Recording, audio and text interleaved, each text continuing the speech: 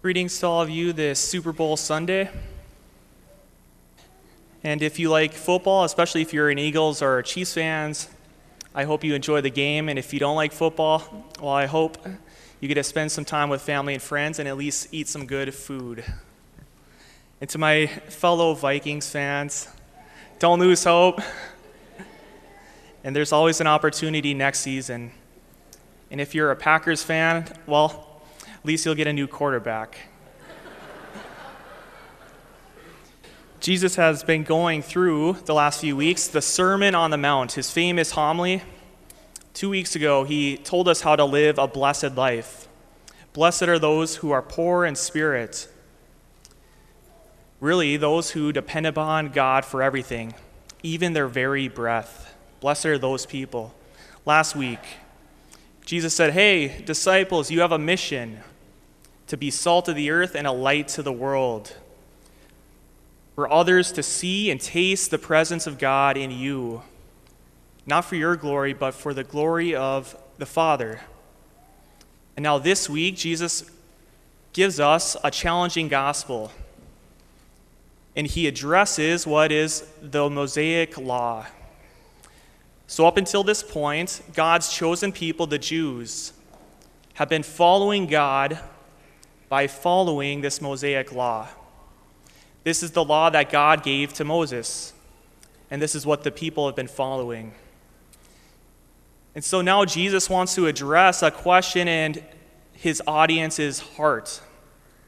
Jesus, if we're following you, what is our relationship like with this Mosaic law now? How does it apply to us? And this is what Jesus goes to figure out, to tell his audience. And he gives us 4 commandments this week and then 2 commandments next week. It says, "You have heard it said, but I say to you. You have heard it said that you shall not kill, but I say to you, even if you have anger in your heart toward your brother, you'll be liable to judgment." What is Jesus doing here?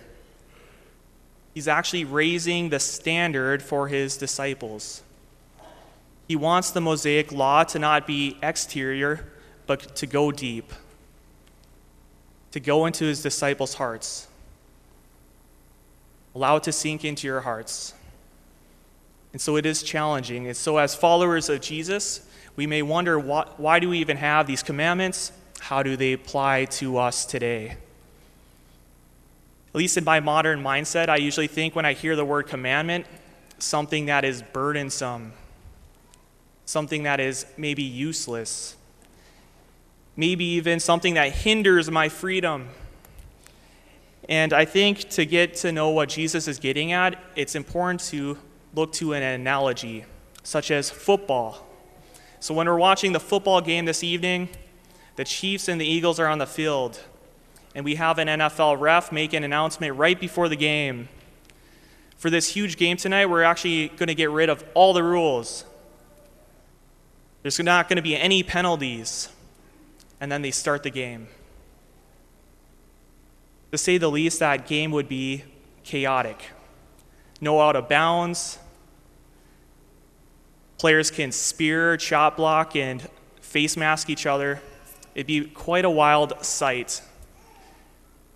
And so as we know with football and the rules of football, they're meant to preserve the integrity of the game. They're to create a fair competition between 2 teams. And they are to keep the players safe.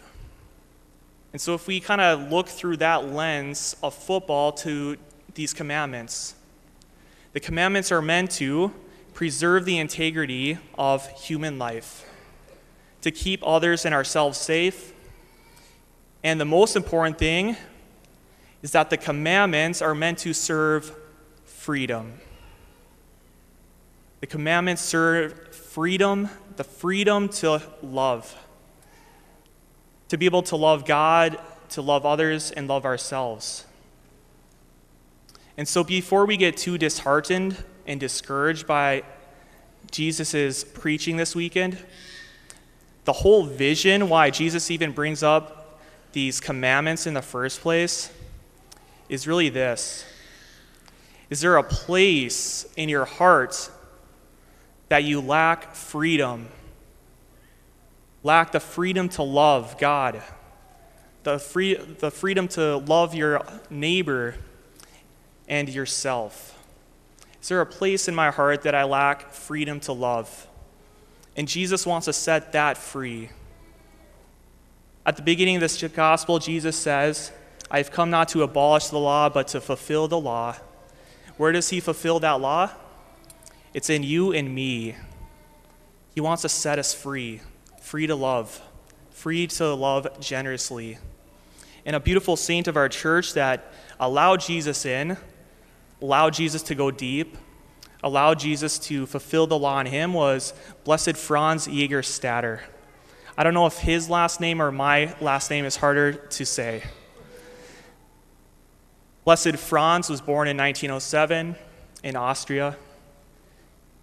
He became a farmer, eventually got married and had 4 girls. World War II broke out, and he was conscripted to the Nazi Germany army, and he had to take a Hitler oath to swear his allegiance to Hitler. Because of his faith and his conscience, Blessed Franz objected. He said, I can't do that. And so he was thrown into prison. And there's a beautiful movie on his life called A Hidden Life. One of my all-time favorite movies, A Hidden Life. And this scene in the movie portrays Franz in jail. And before his execution, this lawyer comes to him and says, hey, Franz, all you have to do is sign this piece of paper, this Hitler oath. Take a non-combatant position in the army, and then you'll be free. And Franz looks at this lawyer and says, but I am free. Franz was already free. He was free in Christ. He allowed Jesus to set him free, to love God above all else, to love his neighbors in that jail, and to love himself. So as we watch the Super Bowl this evening, and through this week, is there a place in my heart that I want Jesus to set free? Is there a place that I just keep trying and trying and trying, and I can't get over it, and Jesus wants to set me free there? Is there a place in my heart where I want to face mask someone or fill out of bounds or anything like that? Jesus wants us to turn that over to him and trust that to him. So may we bring that to Jesus in prayer and in the sacraments so he can set us free.